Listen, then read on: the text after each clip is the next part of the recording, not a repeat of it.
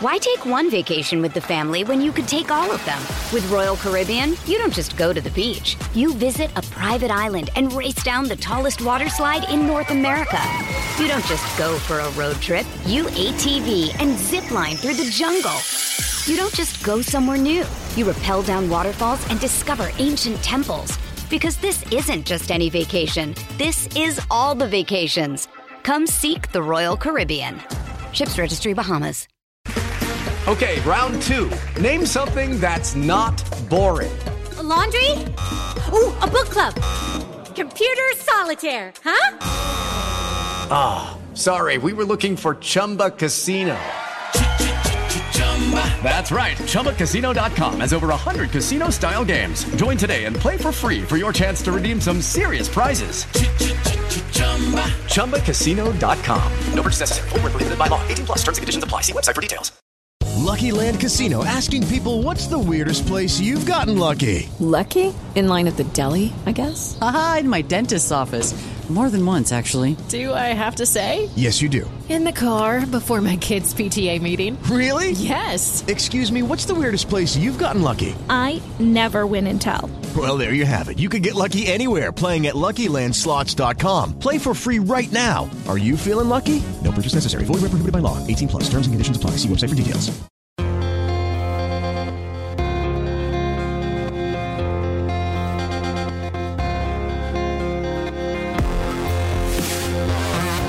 Hello and welcome to Humans of Speedway. In this episode, not just one guest, but two guests. We have a father and son combination.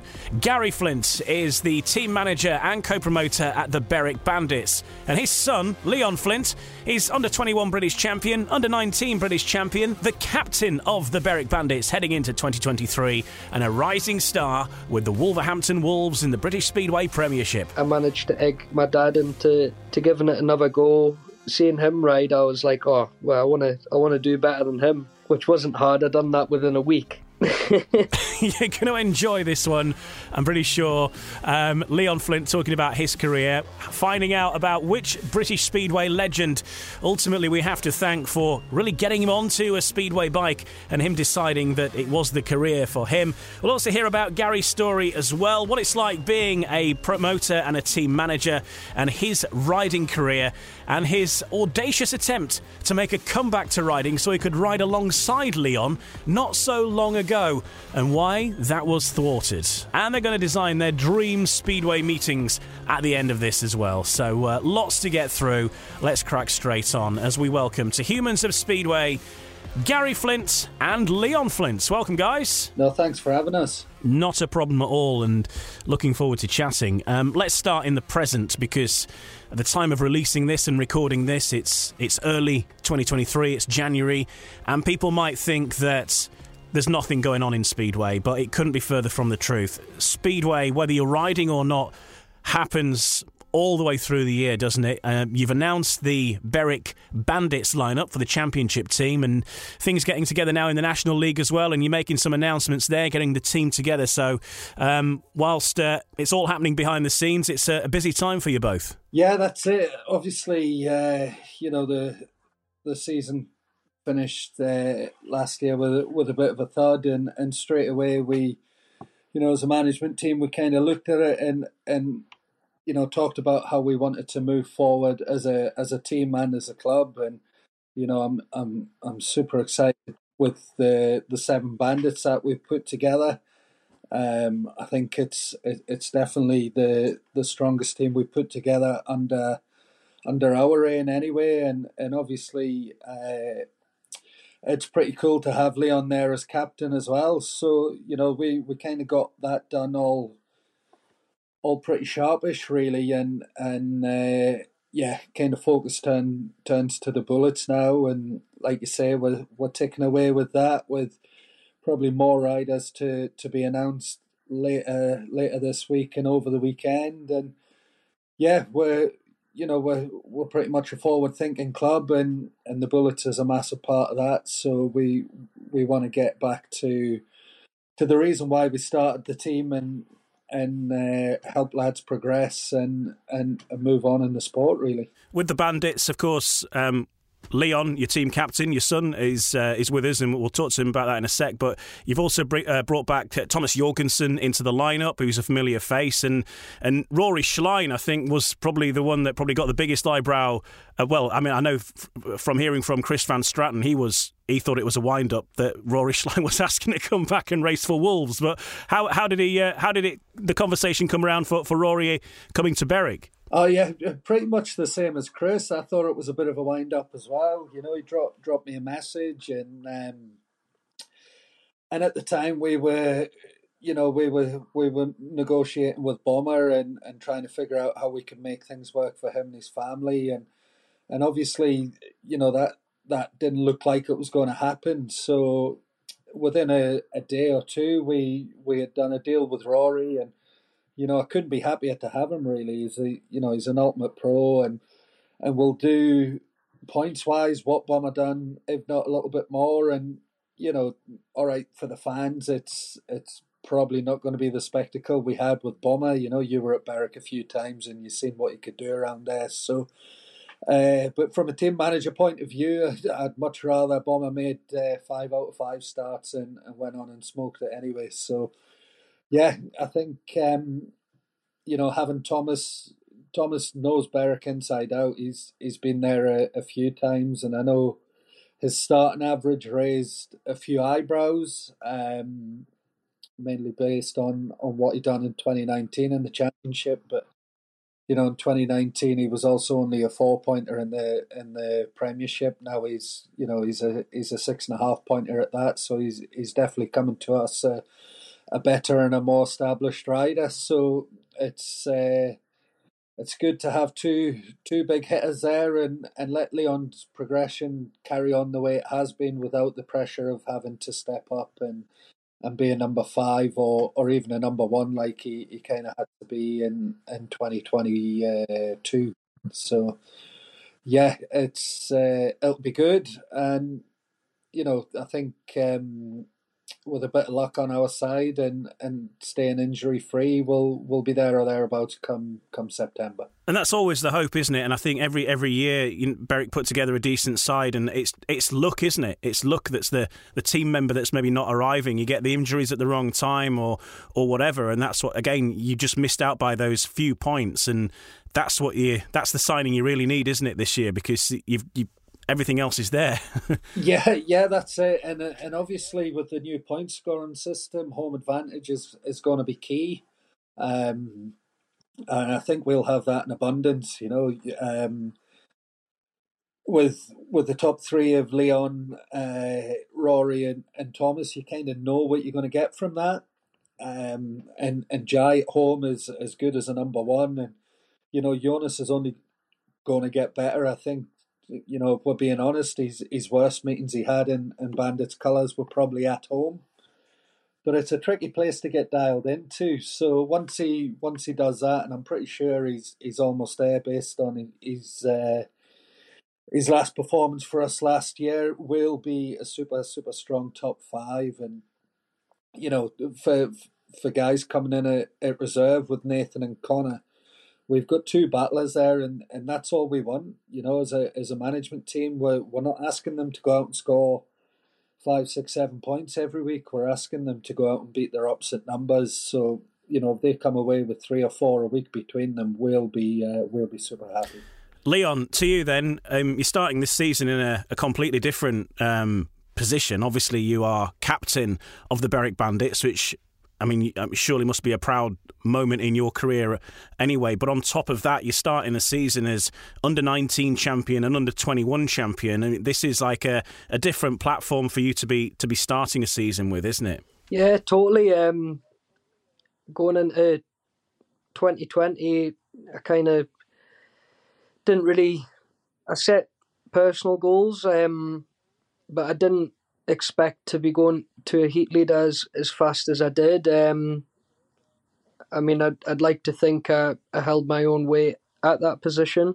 Not only was I scoring points at home, I was managing to, get the odd heat 13, get the odd heat 15 away as well, which was a big boost of confidence for us. And I just liked how I, kind of not proved anything, but showed everyone that I'm more than capable of doing it. And we'll talk in more detail soon about some of these things, but this last year, the whole of 2022, when you consider it all the things you've done, those titles, racing at Cardiff, the other stuff internationally with GB, the fixtures that you've been involved in, the experience you've had over the last year. I mean, you've lived some people's entire careers in the last 12 months, haven't you? And that must really have opened your eyes, but also brought you a lot of confidence going into this next year of 2023 now, as the point that we're recording this. Yeah, I mean, at the time, I didn't really have much time to even think about what I'd done, because it was just that busy. But yeah, now having a lot of time to reflect and, speak to my friends and my family and say, like what an accomplishment it was. I did give myself a bit of a pat on the back.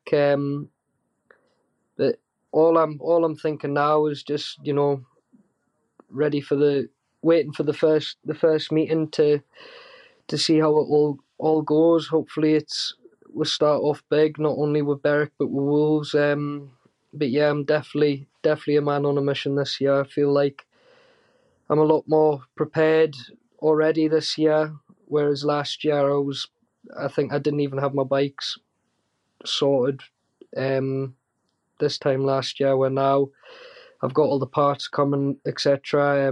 I've also got a mechanic to take the ease off us, give us a little bit more time to focus on myself, things like the drive and the washing the bikes and stuff like that. So I feel like I've almost done everything that I can do right now, and hopefully I can achieve bigger this year. And that's one of the things that maybe people don't realise over this last year of 2022. You did a lot of the work yourself, didn't you, in terms of the mechanicking, sorting your bikes out, driving, and some of the journeys you had to make were vast. You were racing on the continent as well, and I remember seeing you in Berwick, and you'd had a week where you'd been here, there and everywhere, and you were like out on your feet, I think, pretty much, but battling on regardless. So what was that experience like? I mean, obviously it's taught you that you maybe the benefit, the luxury of having a mechanic and people helping you out. You're probably going to appreciate that more now than maybe you would have done otherwise. Yeah, I mean, don't get me wrong, I'm not the only one that does it. I think the biggest thing was just living in Berwick and just the drive, and I was super busy taking guest bookings probably when I shouldn't have, racing in Sweden on a Wednesday, then sleeping on a airport floor with no sleep, flying back into Stansted, and then driving wherever I was racing on a Thursday. But it just took it out of us, and it, people say more bike time is better, but for me it was just getting to a point where I just needed to hit the reset button. But yeah, already I'm feeling a lot more happier and a lot more chilled out, and it's not even the season yet. I'd go to meetings and be thinking, oh, did I do that? Did I do this to the bikes? Or did I put that clutch plate in properly? And just silly things like that, where I'm going to the meeting, or I'm stuck in traffic and my mind's just constantly going, where I was never able to kind of just chill out on the way to the meeting. But now hopefully that's all changed, and I've realised that I've needed to make that change. So again, hopefully that proves itself, and I can keep taking steps forward. Obviously, you're captaining in Berwick, but you're back as the rising star again at Wolves, which is great continuity for you and great to build on the previous season as well. And what's your hopes there? Because, I mean, Monmore's a completely different track to Berwick. You couldn't get probably two more unalike tracks, but obviously you've had a season there of getting used to that and the various meetings you've been involved in. So what's your sort of feeling about heading back to Wolves for the new season now, with that first season under your belt? I can't wait. I went back in 2020 with feeling that I had a point to prove, I still feel like that way now. In 2021, I showed glimpses of hope that I can score points, but still not showing everyone that I can do it week in, week out. Where 2020, I had had more meetings that didn't go that well than good ones, but my good ones was double figures, which was the big change from the year before. So this year I just want to just be more consistent, even if it's 5 or 6 points, and have the odd good couple of meetings. Yeah, I want to be more consistent around there, and just put better scores together. Yeah, well, it's looking like an exciting year, and again, a lot of similarities with the Premiership teams as well. Like with Wolves, that they're notorious for sticking by their riders, aren't they, as well? So that's got to be a good thing. Onto the National Development League, just quickly on that subject. Teams are still being built at the time of recording this, so people listening in the future will have the benefit of probably more knowledge than we've got at this moment. But couple of big changes. Rules are going to be the same across all 3 leagues in 2023, and that includes the team points, and obviously there were different rules between the different leagues before, so there's a bit of more consistency across those leagues as well. And also now Commonwealth riders. 1 Commonwealth rider per team permitted. There's only 1 announced at this moment in time of recording this in George Congreve. What do you think of that, Gary? Because fans have had their views saying that this is taking up places of British riders and what have you, but there are people running teams, putting teams together. I don't know, maybe you'd be one of them, finding that riders can be actually thinner on the ground of a certain standard. Would that be fair to say? No, that is it. You've just hit the nail on the head there. Obviously, we've been really lucky in past years with a massive influx of riders coming through from the youth system. What Neil does there is great, and it does bring riders on. But we're not getting 6, 7, or 8 riders through a year anymore. I think when Leon started it in the National League in 2018, there was a massive influx, likes of himself, Drew, Tom, Jason Edwards, and then the year after was, Jordan Palin and the Thompson twins and stuff like that. We just haven't got that at the moment. There's obviously Luke Harrison, Max James, I think, will be coming through, and obviously Ashton Bojan's coming, but the gap between the National Development League and the Championship is just too big at the moment. I think the way that it was in 2018 when Leon was at Birmingham, it was a fantastic league then, but in hindsight it was probably a little bit too professional, and I think that was just caused because all the clubs were standalone then.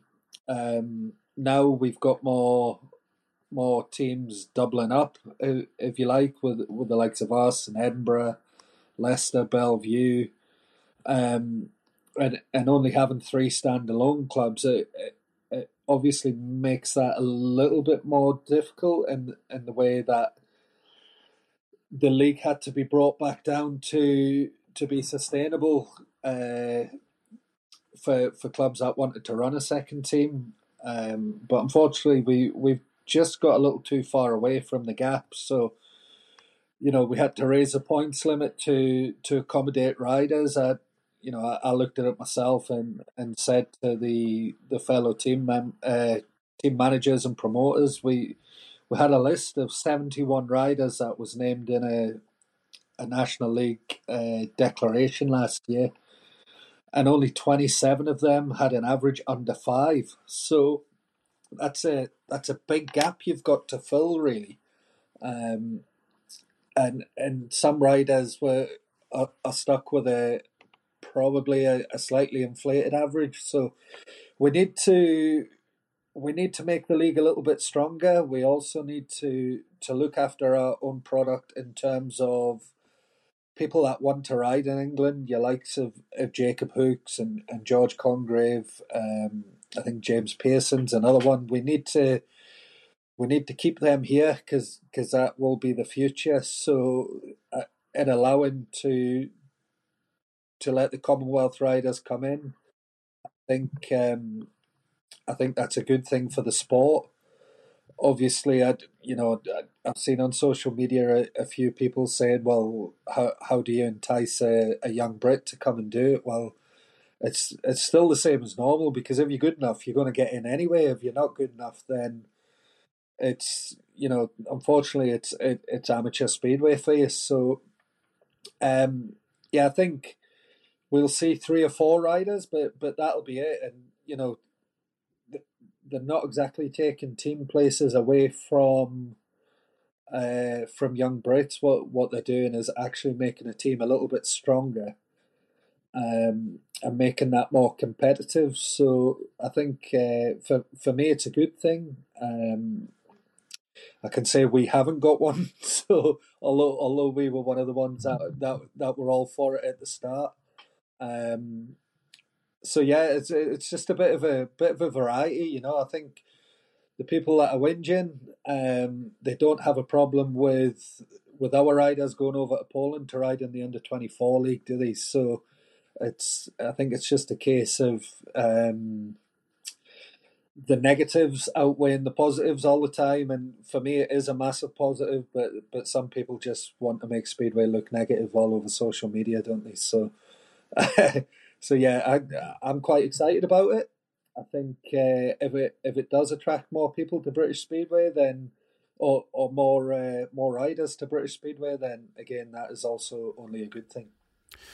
And yeah, it does seem to be that the people that are complaining are the same people who then are getting excited because a team's signing an Australian we've never heard of in the championship ahead of, say, a British rider. That's fine, but when you're in the National Development League, oh my God, somebody who's got British grandparents, what? That's outrageous. It's costing our future. It's just like the general balance. And when you take into account as well, like Adam Ellis went to Oceania and won the Oceania championships, it's all right for us to go over there and win their titles.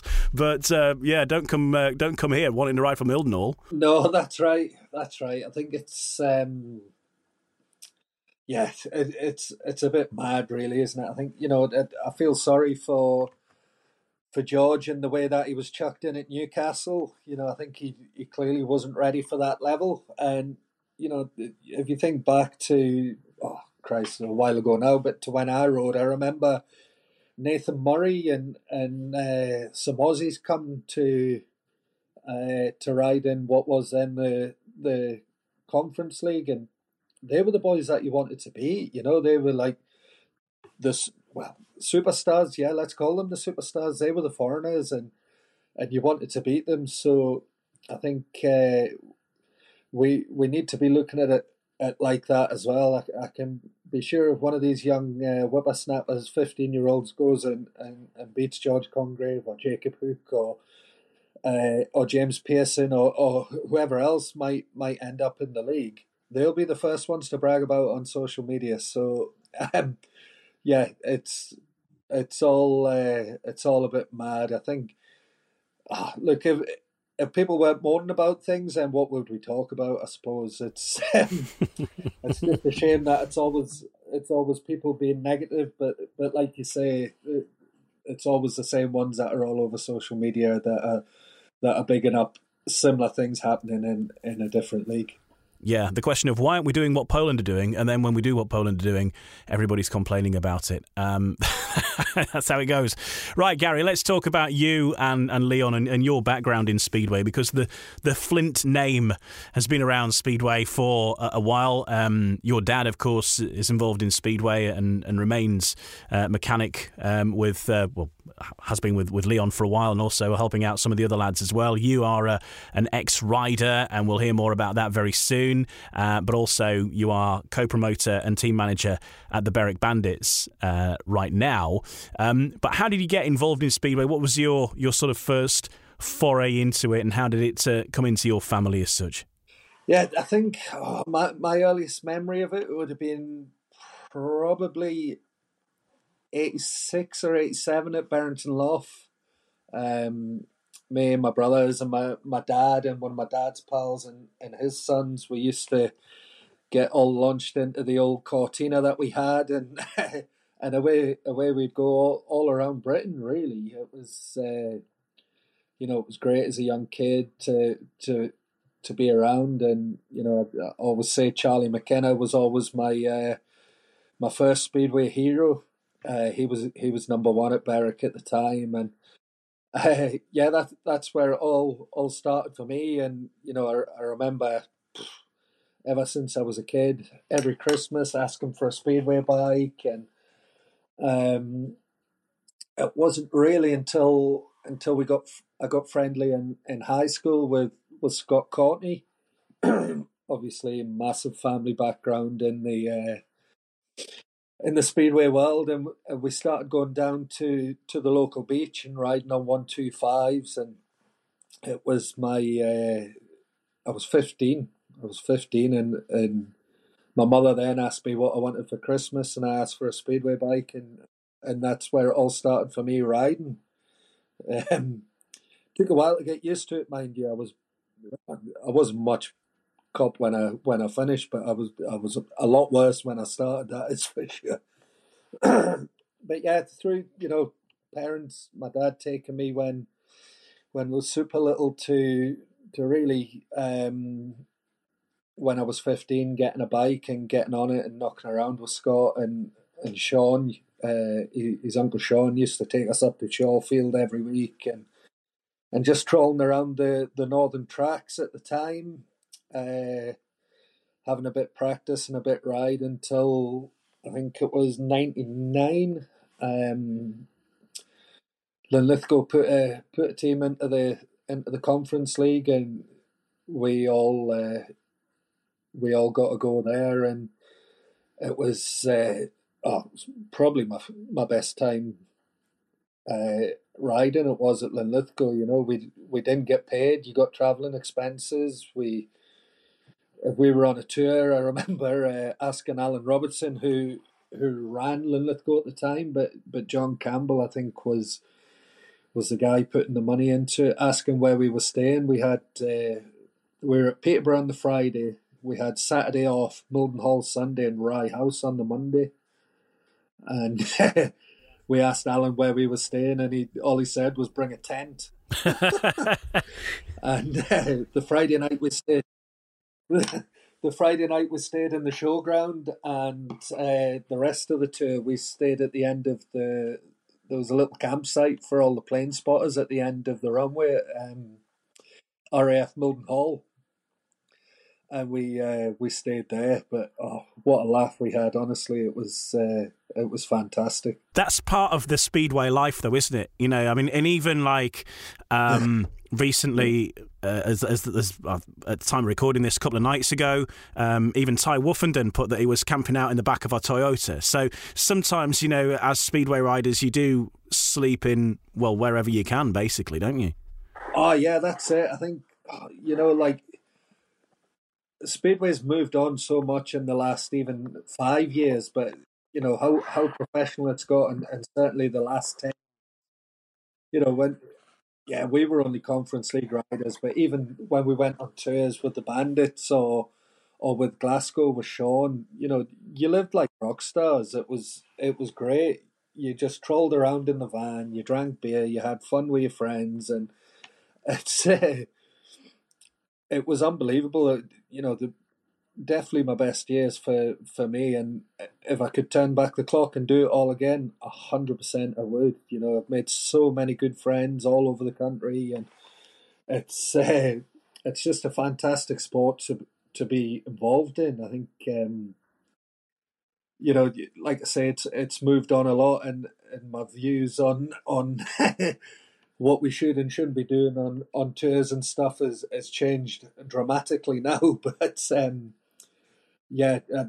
definitely had probably the best, from 16-year-old to 26, for sure the best 10 years of my life. It does sound pretty rock and roll. Leon, how does speedway life when your dad was riding in the 80s compare to now? I still got quite a glimpse of it. I got chucked in the back of the old Sprinter when I was young. It's a good thing I don't remember half the stories though. But I've been around it for the majority of my life. But yeah, like hearing all the stories about it, it was pretty wild. I'm not saying that we're all saints these days, but certainly not as crazy as all the boys used to be. Like you say, 20 years ago. But I think you have to be professional about it now, because back then, speedway bikes was a lot more tamer. Where now, you have to be fit. You have to be strong and stuff like that. The beasts now are a 500 engine. And if you do one thing wrong, it's see you later. But speedway for me I only really started racing in end of 2012, 2013. Before that, I was just all motocross. I'd go out on my motocross bike before nearly every meeting on a Saturday. And it wasn't till the start where it was Ricky Ashworth turned up to press and practice with a bike for me. He said to my dad did a full year of mechanicking for him and didn't take any money off him. So as a gift to my dad, but for me, he turned up with a brand new Trek Plus 125, and we've never looked back since. But before that, Andrew Tully let me use I think it was a C90 two-stroke speedway bike, but I never really done too much on it. Just went to the beach every now and then. But it really did kick off when I got that bike off Ricky, and we've made a lot of memories already.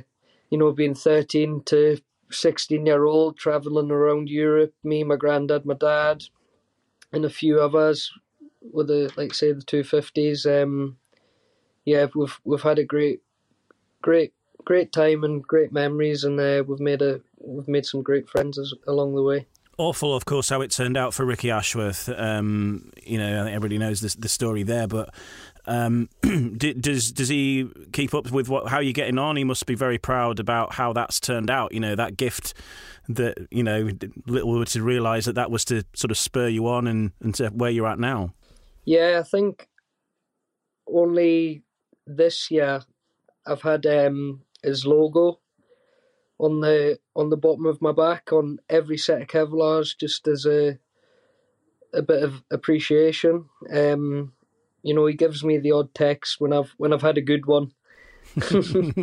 Not so much when I've had a bad one on the telly, but he gives me the odd message, and we the family keeping in contact with us all. But Ricky was a Berwick legend, and it's crazy to think that for the short amount of time that he was a bandit. But yeah, we was there when it happened. I might be wrong, but I think me and my dad was in the van with Robin Aspergen, and I think we had to go to the hospital when it happened. But yeah, it was an awful and crazy time, and I don't think either of us will forget it. But what's done is done, and he's doing a lot of great things on his bike, on the cycle velodrome thing, and hats off to him. Yeah, I mean, it's incredible what he has achieved, since then. And Gary, I remember speaking to a couple of years ago now, but one of the first episodes I did was with Neil Machin, and he without sort of specifically talking about Ricky, of course he was a Sheffield legend, still got the fastest lap time in British Speedway, I believe, Ricky. Nobody's ever beat him around Ollerton, which is the fastest track.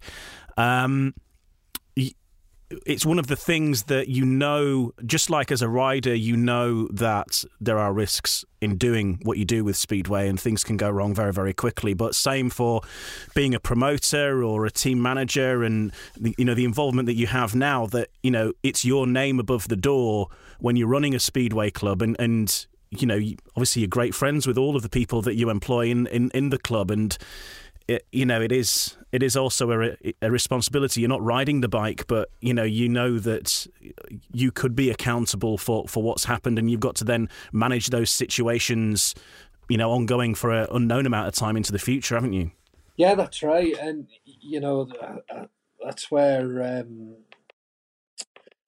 promoters they get a lot of stick on the likes of social media and stuff like that sometimes, and I know there's one bloke that always pops up, and he dribbles a load of rubbish, doesn't he? But once you sign that meeting certificate, it's everyone in that stadium's under your care, and it is a lot of responsibility, and you need to make sure that you have the right staff in place and all sorts. It's not just run a Speedway match. It's a massive event, and like you say, if an accident like that does happen, it's all on you. So you need to you need to be mentally strong and mentally tough to be able to deal with that should it happen. And it's definitely a worrying thing, and it's not just riders that it can happen to.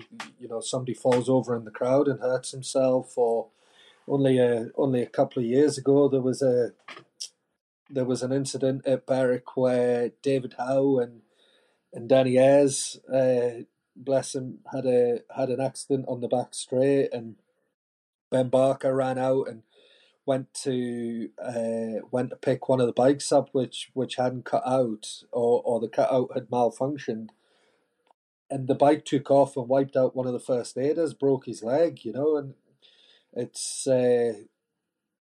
that's all on the person that signed the meeting certificate to be in control of everything that goes on. Of course, you've got a clerk of the course and things like that, but they're only running from instruction from the promoter and stuff like that. So there's a great deal of responsibility there, and you definitely need to be on your guard and like I say, be mentally strong enough to be able to deal with what could potentially be high pressure situations. Berwick Bandits team manager and co-promoter Gary Flint and Leon Flint, the British Under-21 champion, are with me in this episode of Humans of Speedway. We'll talk about their riding careers. We'll probably know a little bit more about Leon Flint's of recent years, of course. But Gary was a rider in the Conference Leagues. That said, he did plot a comeback in 2018. We'll hear more about that very soon, and also all about Leon's riding as well, particularly that epic season he had last year, which really peaked, I think, not only winning the Under-21 Championship, but the Under-19 Championship, and appearing in the British Grand Prix at Cardiff as well. All about that in the next part of Humans of Speedway. Why take one vacation with the family when you could take all of them? With Royal Caribbean, you don't just go to the beach. You visit a private island and race down the tallest water slide in North America. You don't just go for a road trip. You ATV and zip line through the jungle.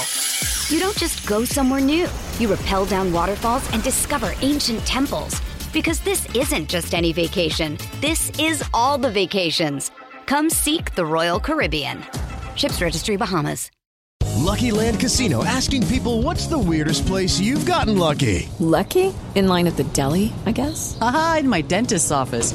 More than once, actually. Do I have to say? Yes, you do. In the car before my kids' PTA meeting. Really? Yes. Excuse me, what's the weirdest place you've gotten lucky? I never win and tell. Well, there you have it. You can get lucky anywhere, playing at LuckyLandSlots.com. Play for free right now. Are you feeling lucky? No purchase necessary. Void where prohibited by law. 18+. Terms and conditions apply. See website for details.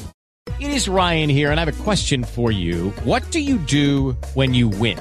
Like, are you a fist pumper, a woohooer, a hand clapper, a high fiver? I kind of like the high five, but if you want to hone in on those winning moves, check out Chumba Casino. At ChumbaCasino.com, choose from hundreds of social casino-style games for your chance to redeem serious cash prizes. There are new game releases weekly, plus free daily bonuses. So don't wait. Start having the most fun ever at ChumbaCasino.com. No purchase necessary. VGW Group. Void where prohibited by law. See terms and conditions. 18+.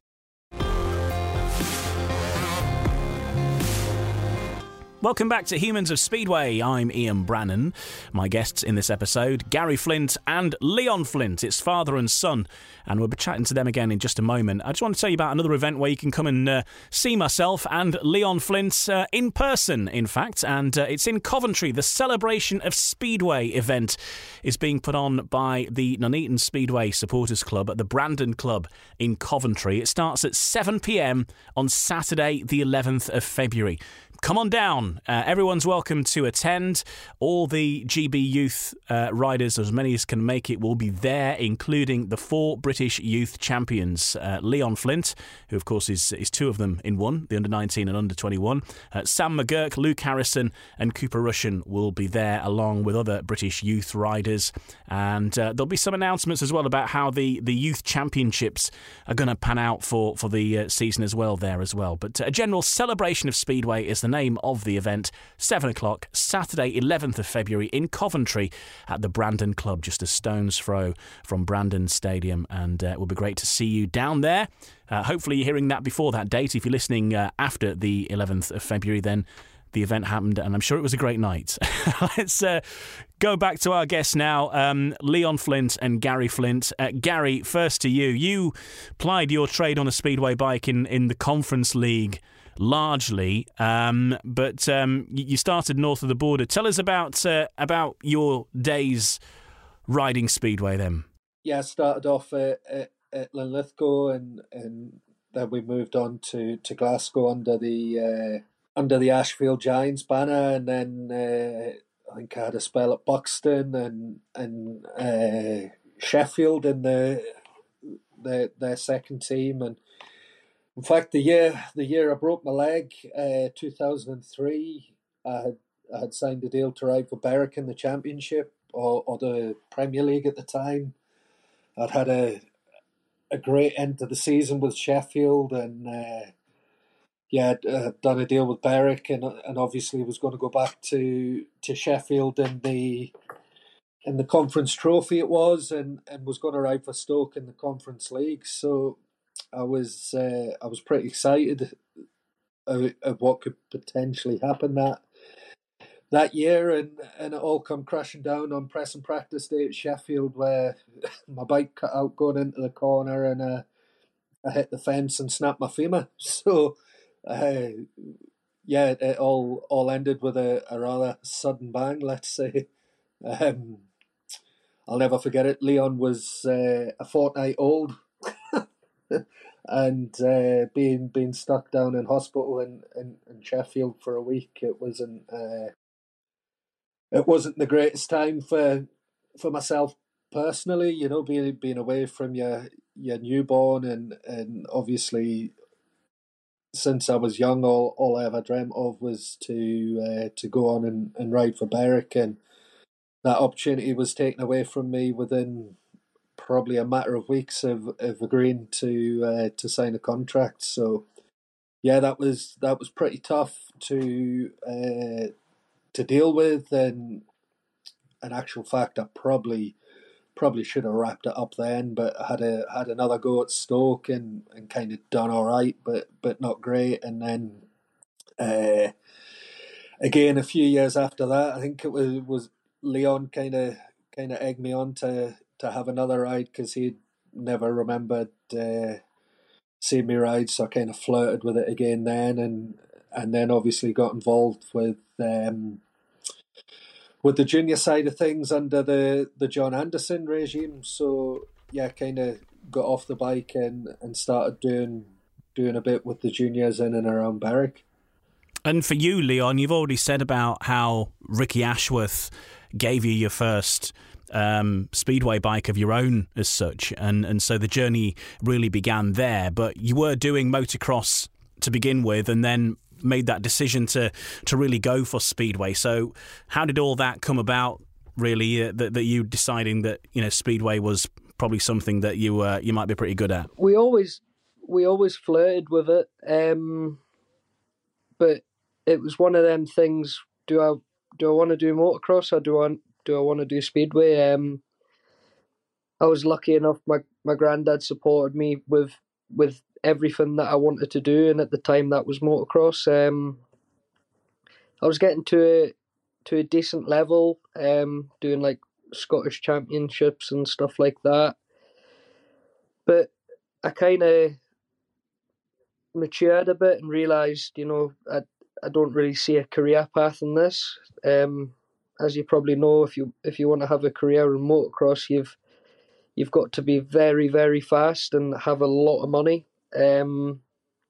Where unfortunately I had neither. But yeah, once we got the bike, I think it was around the same time I managed to egg my dad into giving it another go. Seeing him ride, I was like, oh well, I want to do better than him. Which wasn't hard. I done that within a week. But brutal. But yeah, it just kept on going from that. I did my first under-16 British Championship at Northside. A couple of weeks later was the 125 British final, and in order to get into that, I had to prove that I could ride. Managed to do all right at Northside, and then went to Rye House. On the way there, the van packed in, so I think we was at Newcastle. The van packed in. Poor Grandad Tony had to stay with the van, and Rob Grant come and picked us up in his van and took us down. And first ever go at it, I managed to get a third. So it was once I felt a little bit of the success, I just got hungry for more, and here I am today. Here's a story that I saw in the Speedway Star from a while ago, and it was one of those sort of little asides, but I want to find out more about it. That, Gary, you launched a comeback bid in 2018, so not long ago, really, so that you could ride alongside Leon in a Birmingham meeting. Is that something that happened? Oh, that's quite a story. We were at Wolves on the Monday night, was it, Leon? You were riding against Cradley, weren't you?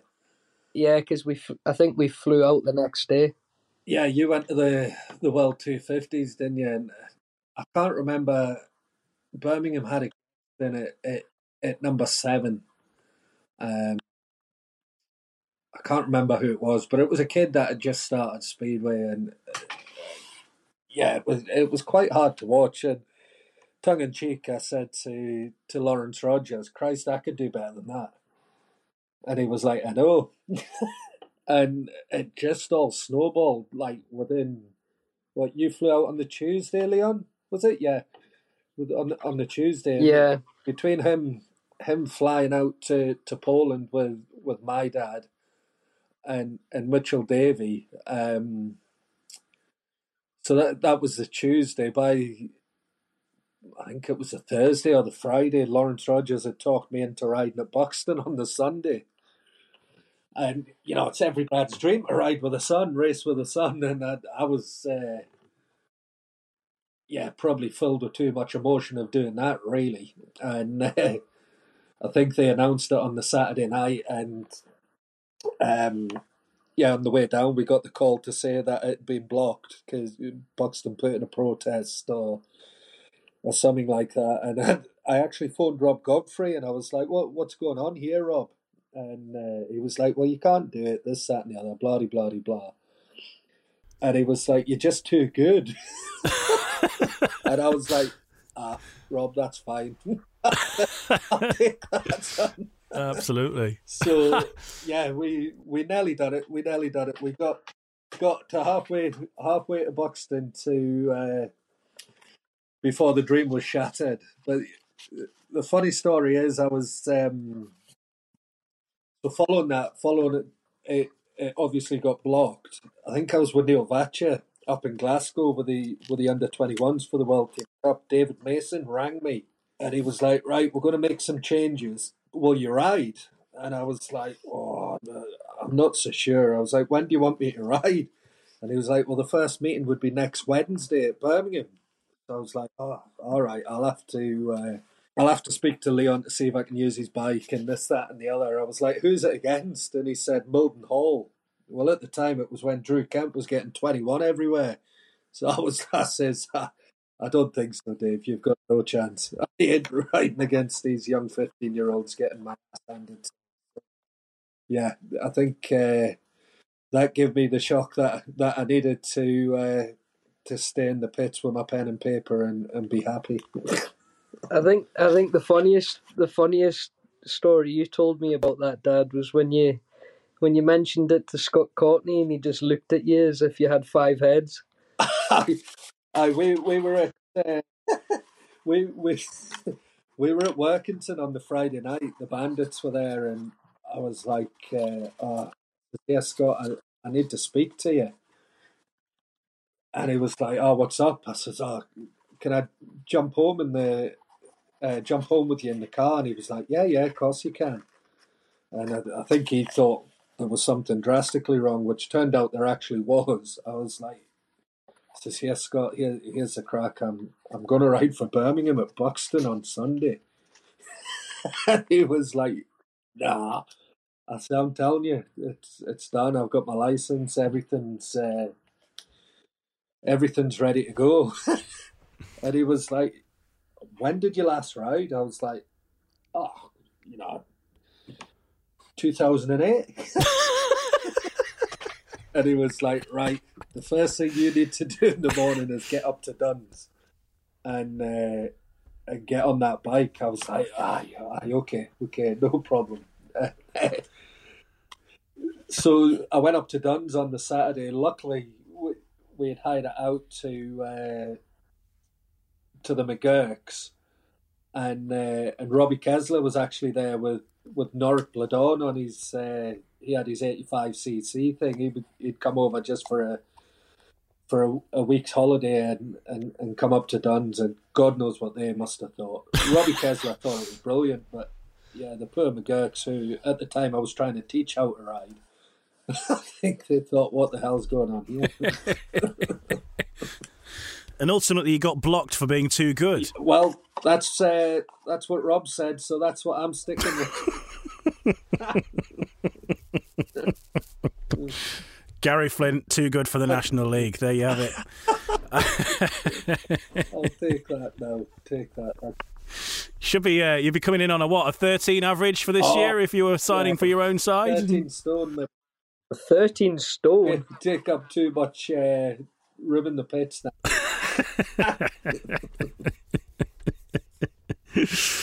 What was I thinking? I remember the biggest ever social media petition, the Let Gaz Ride campaign, kicked off. It went global pretty sharpishly.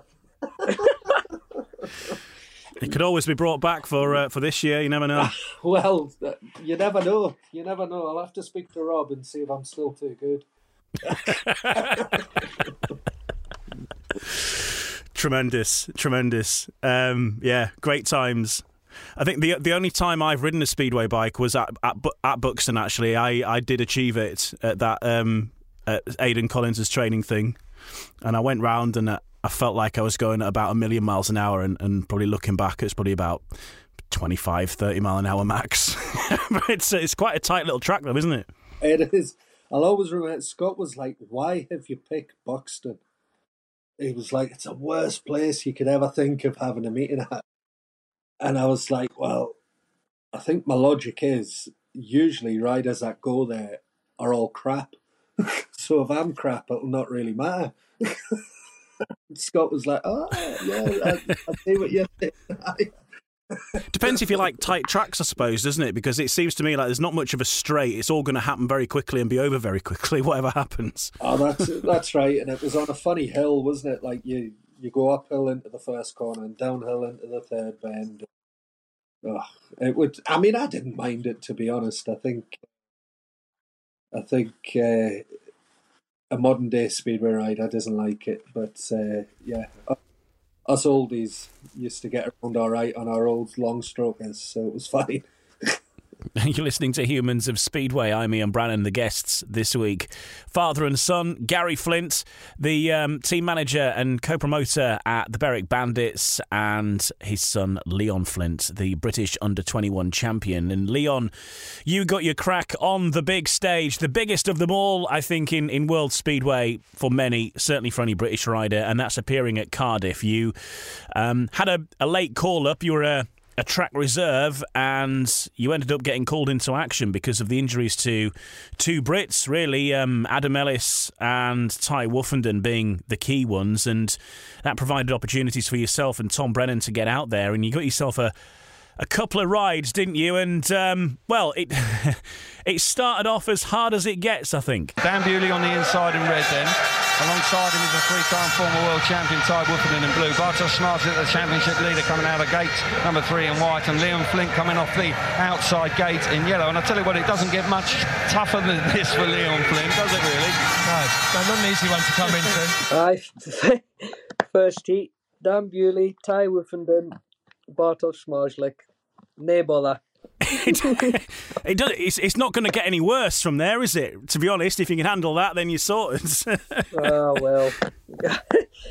But Cardiff was probably one of the best weekends of my life. Just the whole experience, the people who was there that experienced it with me.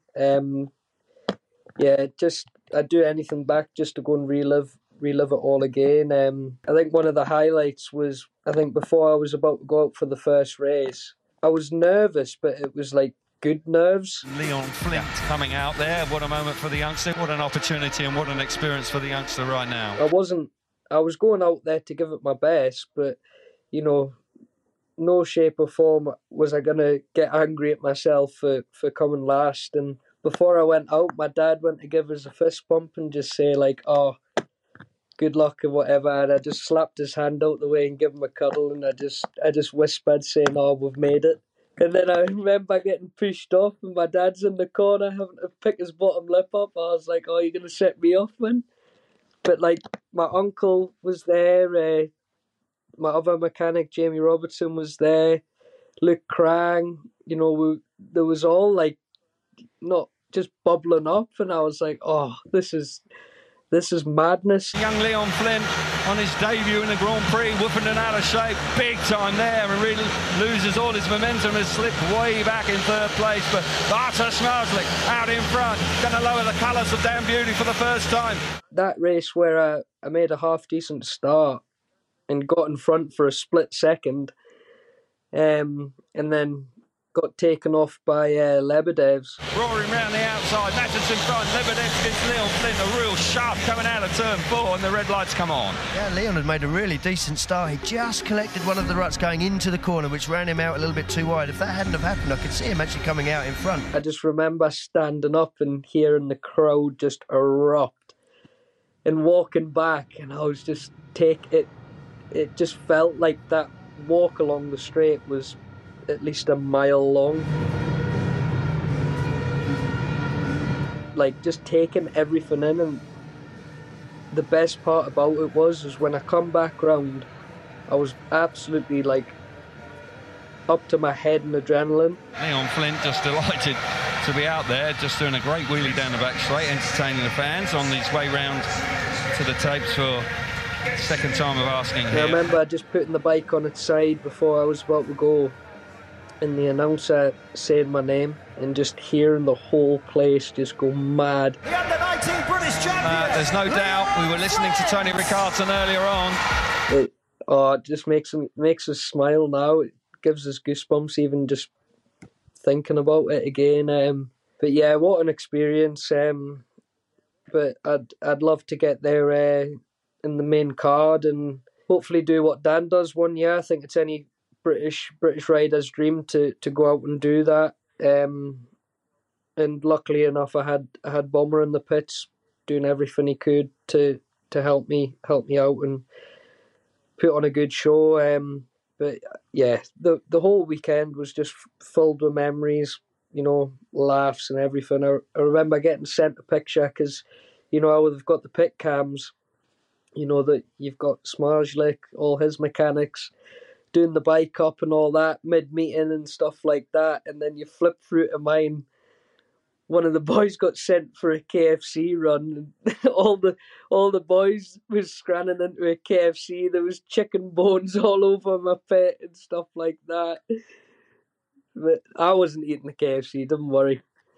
But yeah, just the whole weekend. All weekend was great with the company that we had, and the Sunday, the under-21s was a bit of pill to swallow. Apparently, they all knew that they was going to pull the plug on it when they did. But if they just told us that was the plan, then I think we would have took it a lot better. And them format of meetings, with a semi-final and a final, if you're in a third, a second, you're not going to go mental trying to get that extra point, because you have to keep your points safe. You can't risk losing 1 point at all throughout that meeting. So if we knew that was going to be the plan, maybe we'd have seen a bit more racing, a bit more action. But it is what it is. I'd like to get into that cup where the under-21 Grand Prix full time next year, and give it a good bash. I think I showed that I'm more than capable of doing a good job in the series. But yeah, that's one of the big goals next year. It's all about experience, isn't it, being a track reserve? Nobody's expecting you to go out there and beat Bartosz Smarzlik, although you did outgate him, getting the whole shot in your first two heats. So you out-trapped Freddie Lindgren, Ty Woffington and Dan Bewley. So not bad for your record for your first ever Grand Prix ride. But it is about the experience, and you've been there now. You've sampled that. And I think that when you have those experiences, you want to get there. You want to get back there again one day, don't you? And hopefully sometime soon. So it must really have spurred you on and, given you a taste of what it's like at the top table. Definitely. Just even the small things like the parade. The parade was absolutely insane. I remember I just kept on looking back to Tom Brennan, and we didn't know whether to cry or laugh, and the whole time, I think if you look back, me and Tom was just hysterically laughing, like in disbelief that we was actually there. But I think it was great what they did this year. Give us guys a go at it. Being reserved and taking that all in, I thought that was very good of them. And hopefully they continue to do that.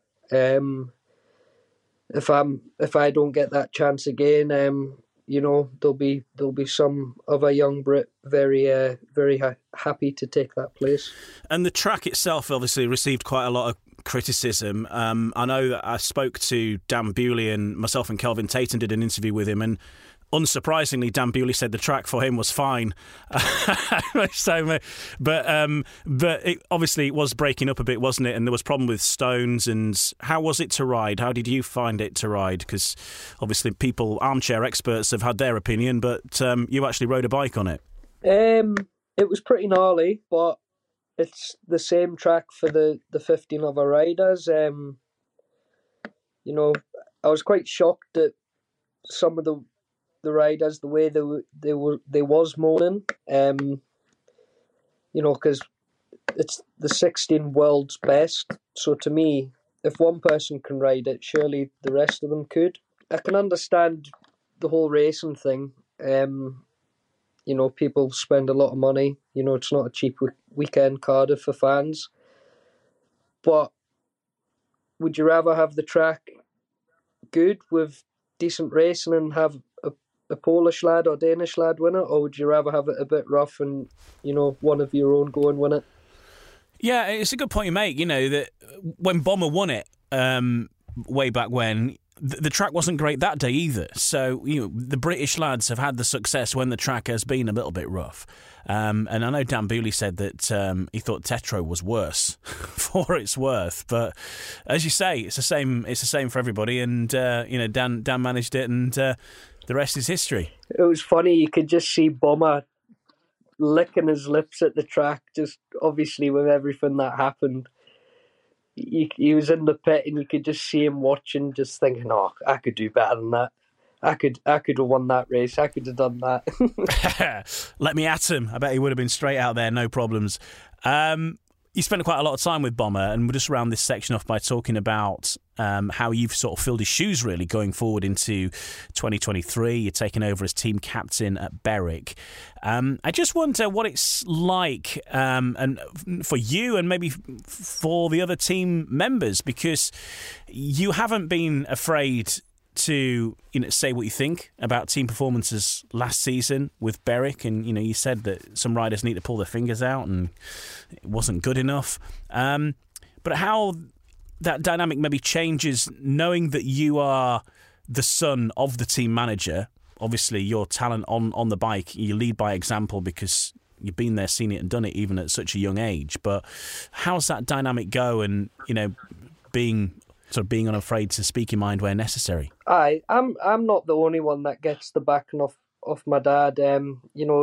He'll back every other rider, and so will I. I mean, I didn't mean that in a malicious way whatsoever.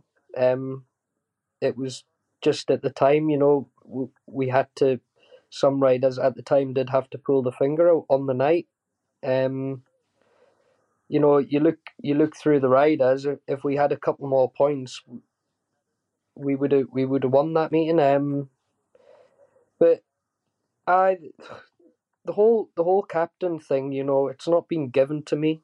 I really do feel like I've earned that.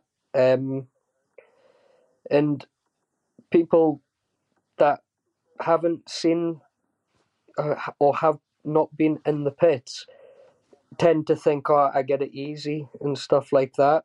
And I'm not trying to say I get it hard, but I'd probably say out the 7, I'd be the one that takes it the most, just because, my dad knows what I'm capable of, so he'll try and get everything out of me. The difference to how we are now compared to 2019, where I was 16, still in school, it was quite heated at times. But now I think we are quite professional about it, and it's the only way that we can be. And similarly to you, Gary, as team manager, obviously your son is in the team. Now he's the captain, but of course previously wasn't. But do you feel that you can speak to Leon more honestly, or maybe more harshly, or whatever it might be, or speak to him in a way that perhaps you wouldn't to, say, Bomber or another rider in the team? How does that dynamic go, and are you more honest? Are you more forthright? In 2019, I would say definitely. It was a new thing for me, and obviously a new thing for Leon, and what made it worse was Leon was a little 16-year-old gobshite at the time, so there was a few clashes, but I think COVID maybe happened at the right time. Not that there is a right time, but I think it probably happened at the right time for the both of us. I had a bit of a change in my own private life, and I think that that mellowed me out a wee bit. And I had plenty of time to reflect on the 2019 and my style of team managing. But I think everybody gets treated the same, or I would certainly like to think so. There's no harsher critic of Leon than me. That is a fact, for the reasons that Leon said. That I do know what he's capable of. I've been with him the whole way through, just about. So I do know what he's capable of, and And if I feel that his finger isn't quite on the pulse, then I probably now wouldn't tell him in a live meeting. I would maybe wait until we got home to give my in-depth view on that, and instead of kind of where 2019 I probably lost the plot and give it to him a bit hard. But yeah, I certainly would like to think that everyone gets treated the same. Leon, like you said there, he's definitely earned the captaincy. I think when myself, Scott, Jamie, and Stevie Jews talked about it, there wasn't even another name that come into the conversation. If I'm being honest, and he's grown up around the club. Obviously, his dad's the team manager. His godfather's one of the owners, so he knows what we're about and what we're trying to achieve. And if he can, bring his passion for the club through to the other 6 lads, which I'm pretty sure he will, and then that's only going to lead to bigger and better things for the club.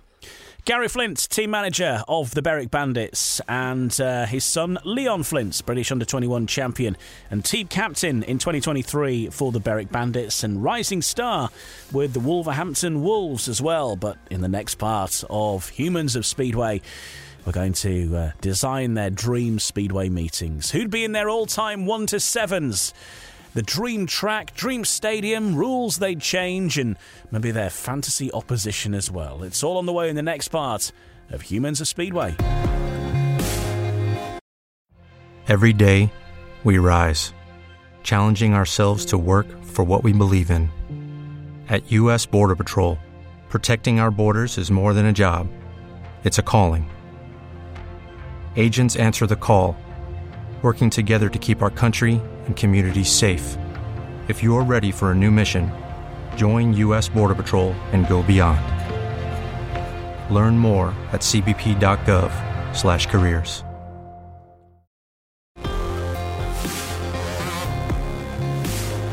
You're listening to Humans of Speedway, part of the Sports Social Podcast Network, where you can find all sorts of sporting podcasts for pretty much every sport you dare mention, including another Speedway one, the official British Speedway podcast, No Breaks, No Fear, which is having a bit of a break at the moment because, of course, the season has stopped. When the season resumes, then make sure you add that to your collection to not miss out every single week through the Speedway season with exclusive interviews.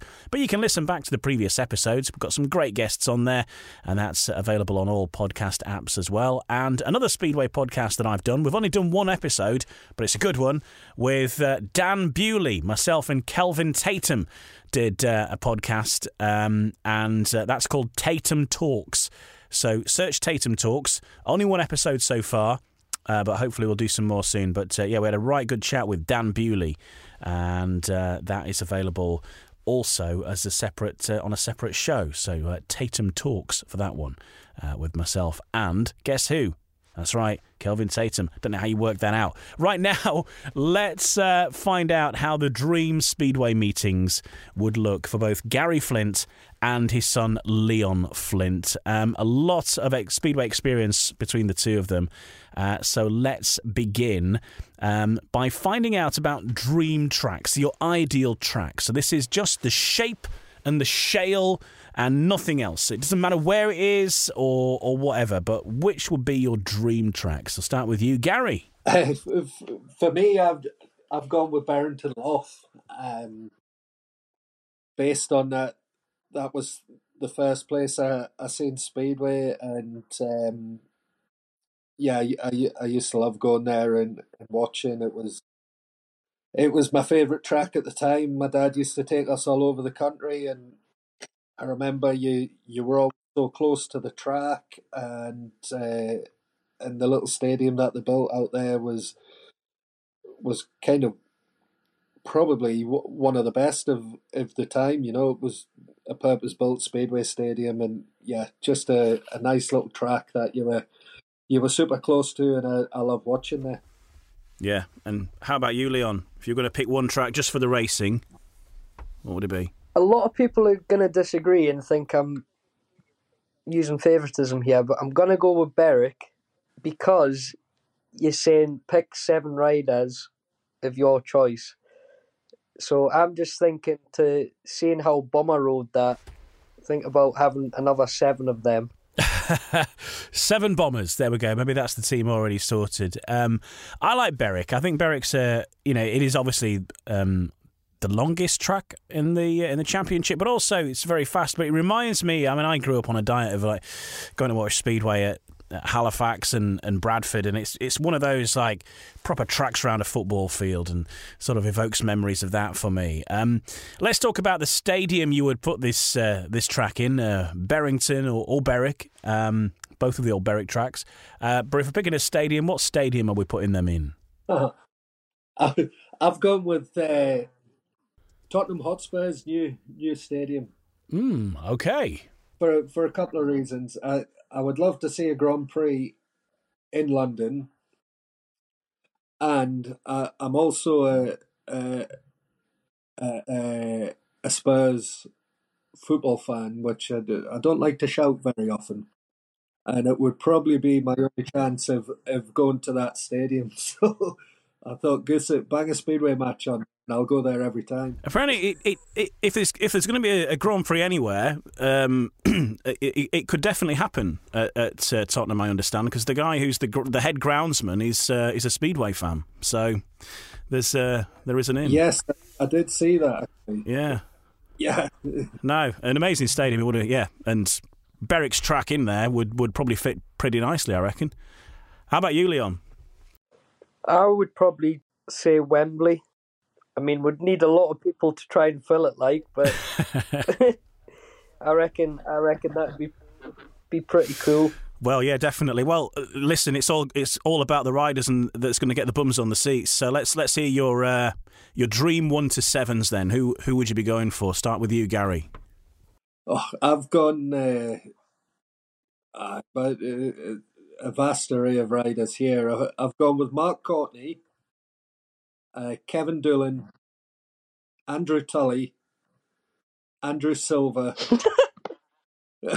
Ricky Ashworth, Dan Bewley, and Leon. Oh, Leon, you see you're riding. And I've put in there... Yeah, he's in. I've put number 8 is Davy Meldrum, just to keep morale up. The most unfunniest funny person you'll ever meet in your life. His jokes are that bad, they're funny. Honestly, he's one of a kind. A few Berwick legends in and among there though as well, like Kevin Doolan, always a. I remember seeing Kevin at it was the Pears at Somerset a few years ago, where he was like just chilling on the bank with a can of cider after he'd finished his last ride. It was a nice touch, getting involved with the fans. Oh, he was a great fan of that, and yeah, he's spent many years with Kevin. Just an all round great bloke, and I put Andrew Tully in there because I think he was such a talent on a speedway bike, but I feel quite sorry for him because I think he kind of hit speedway in the wrong era. I think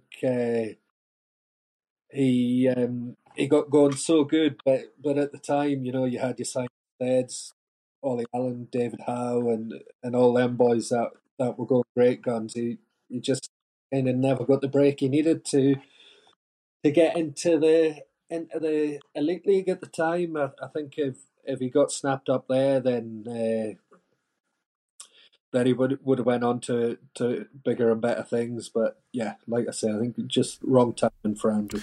How about you, Leon? Are you having Chris Harris 7 times, or have you got some others? So I'm thinking who's going to put bums on seats. So I'm definitely not going to pick myself. You're already riding against yourself, otherwise. I'll start off my number 1, Tony Rickardson. I'll go Bomber, Lee Richardson, Ricky Ashworth, Kevin Doolan. Oh, I've got 2 more. Golub, 1 more. Lee Adams. Shades of the Ipswich 98 team about it. By the way, your team's getting smoked. You reckon? It's I mean some classics in there. World champions and local heroes. Right now we need to talk about referees, and Gary, I know that you get to speak to referees pretty regularly in your team manager role. But if you're going to pick a referee to referee your dream Speedway meeting, who would you go for? I've got I've got a few written down here. I put Phil Griffin because we had an altercation at Plymouth in 2022, and since then he hasn't spoke to me.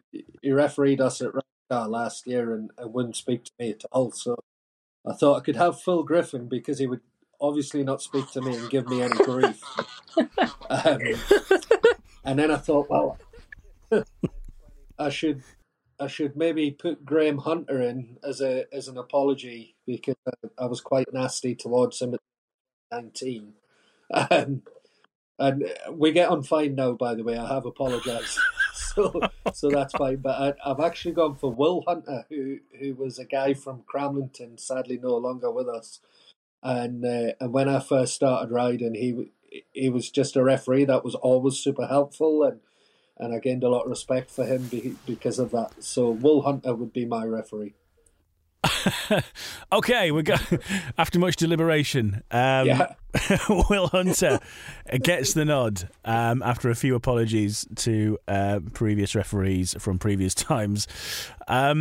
Leon, how about you? When it comes to referees, what's obviously it's difficult for you because you're still riding, so I don't want to pre-tarnish any conversations you might have in the forthcoming season. But how do you tend to get on with referees? I don't know. I think they all pick on me for something my dad said on the phone to them. Well, even at Wolves meetings? I can't really think. I'll go with... I see Cam Woodward's a referee in Australia now. I'll go with him. That's true, yeah. And I remember speaking with... Good choice. I think Neil Vatcher said this, and Chris Durno said this, that people say, why do we not have more riders refereeing? And it's just, the answer to that is simply none of the ex-riders apply for the job. So would you be up for being a referee after you finish, Leon, do you think? Or is that not for you? Not a chance. Hopefully I'm on a beach somewhere sipping on a mojito. It's ambitious, though. It's ambitious. It's something to aim for, when right? I say beach, I mean Berwick Spittle Beach. Could be. But very nice beach. If you're going to change a rule of Speedway for your event, just to sort of make it a bit more exciting or just to improve the sport as a whole, which rule would you be the first to tamper with, do you think, Gary? I've been thinking about this since I got your email today, and I don't think I would change the rule. I think I would ask the referees just to be more consistent in their interpretations of rules, and the way that they try and explain things. Like, I mean, we all seen the Berwick v Poole match on BSN and my little rant there with Midlow, but. You know, for a guy that has never rode a motorbike to tell you, well, the throttle works both ways. Well, yeah, you're right, it does. But what they don't realise is if you get off the throttle in the corner, then you're going to hit the fence a lot faster. So, you know, you can't tell me that, you know, there was a couple of instances in that Poole match. One, Ricky Wells, he was pushed that wide, he had to lay the bike down, and one with Leon as well, and the same the other way, and the way Nathan Ablett in Heat 2. If there was just a one way to we've lost the main man. Is he just gone? He's just gone. Hopefully he'll come back. That must be that'll be the missus turned the Wi-Fi off. Or the SCB. He's back. Hi, Gary. Some referees wired into my iPad and kicked me out. That's exactly what we were saying. Anyway, you're back now. So, but you were saying about consistency is something you'd improve. Yeah, just the interpretations. If there was just one interpretation of every rule, then we'd be fine. But when you come across referees that have a different interpretation of it, it makes things very difficult. And same question to you, really, Leon. Kind of the same. Just I don't know. Maybe having like some kind of, you know how the football's got the VAR thing. I think with Speedway, if that kind of thing was brought in, you know, it's not going to take. It's not, you know, you've seen how much it delays a football game. I don't really think you would have that with Speedway because it's like little things like people jumping out the start, or if you've made a cracking start compared to everyone else and you're getting penalised for it, it's like, you know, what you meant to do, just make a bad start the next one. And I just people moving at the start, there's nothing worse when you can see them dabbling the clutch and you know that they've jumped it, and then you've had to set away waiting for the red light. I know you shouldn't, but you know, you're kind of waiting for it to come on and then it doesn't, and then they've just got away with it. You know, people don't realise it's like the little things, like that's our living there. You know, we're not on the same money as football players. So when someone's managed to get an advantage like that, and you know, you've kind of been put out of pocket a bit. I know it's up to you to get past them, but you know, there's certain tracks where it makes it a hell of a lot difficult to do that. We should be all right next year with the transponders. Yeah, they're going to make a big difference to that, aren't they? The rolling and who was moving or not. There's going to be a definitive answer from this coming season now. Yeah, it is. You know, there's some different start line technology coming out now as well, which you know, little cameras at the gates. So yeah, the referees will be more on the ball with that. I think another thing, just touching on it, like I know we're struggling at the moment for referees, but you know, an assistant referee in the pits or at the corner where the actual referee doesn't get the best view. I know at Berwick, you know, you're sitting at the start line at Berwick, and the view going into the third bend isn't the best. So there's been a few times I've had chats with referees after incidents have happened, and you know, they've been honest, they can't see it as well as we can up in the pits, so they go with what they think, which is fair enough if they explain that to you. But there is more often than not, there is generally another referee just spectating at a meeting. So maybe that's something we can look at with adding an assistant referee in somewhere to help that, you know, them difficult calls where the actual referee can't see things as clear as others. Good suggestions. If you're going to pick an opposition for your all-time team to sort of race against, this is an actual team that has existed, a complete team, a real-life team, you know, from the past, any time, past or present, maybe. Who would you go for? I've gone with a 91 Bandits team when they were in the top league. I think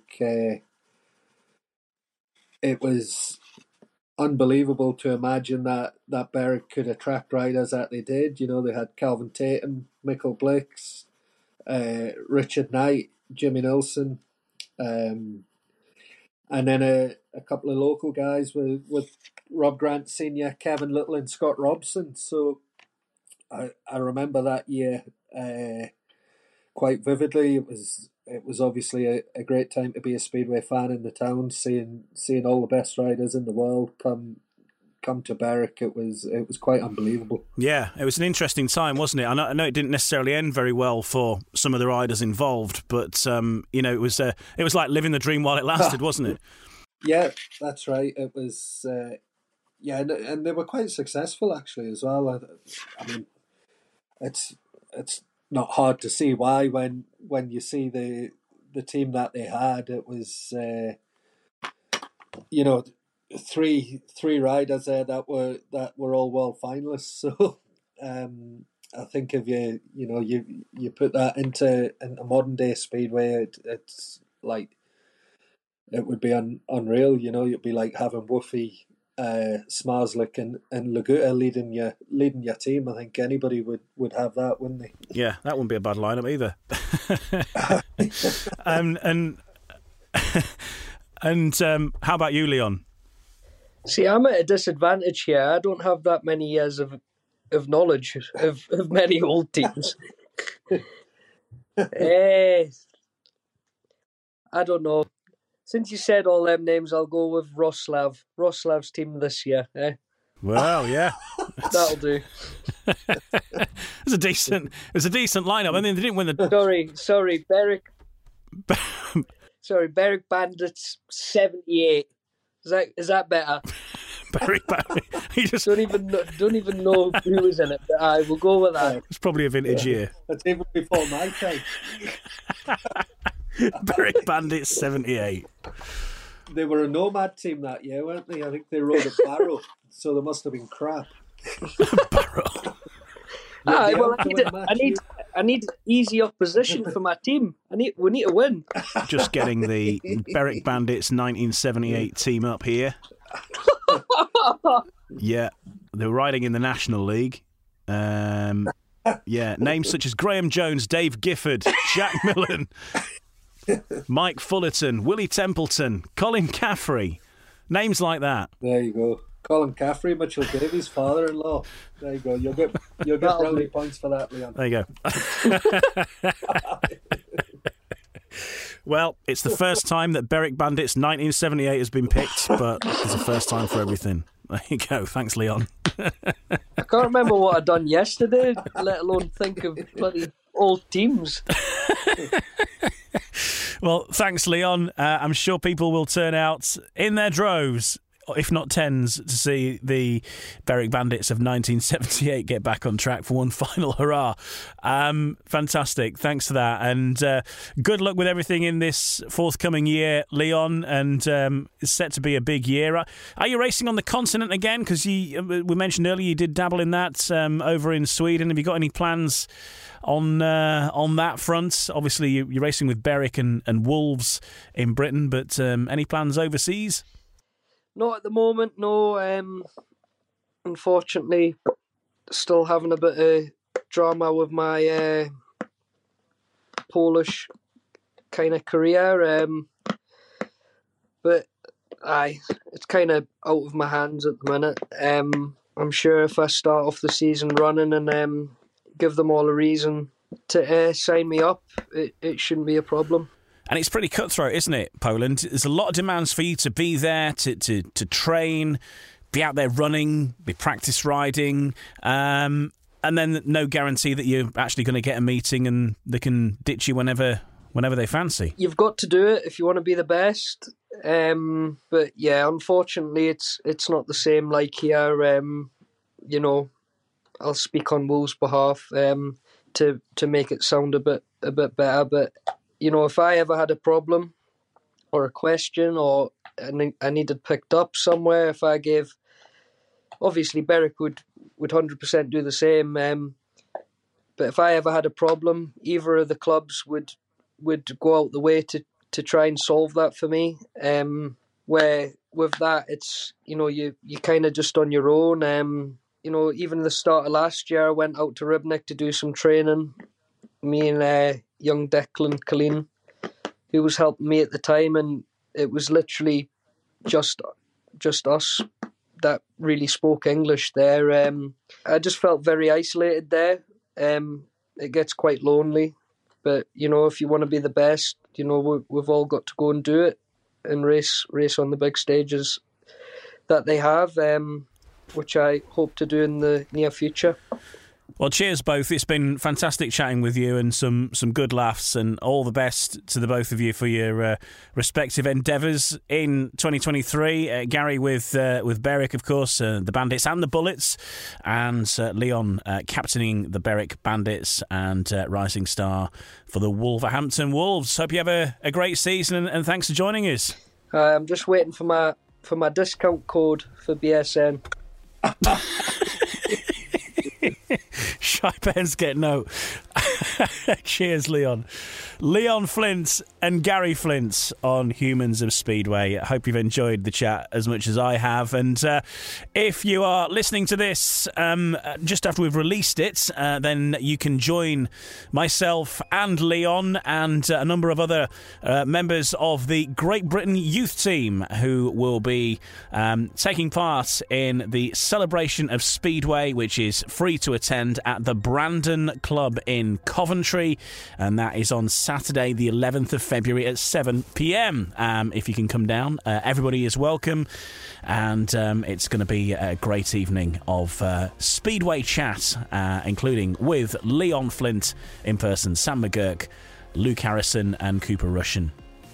I might have to ask Sam McGurk about the time that Gary Flint was practising on that track up at Duns.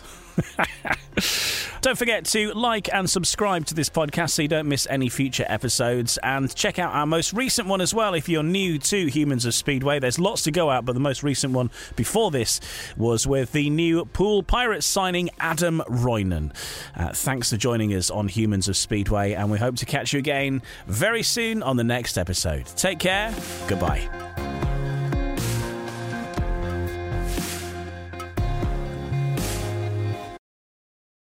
Sports Social Podcast Network.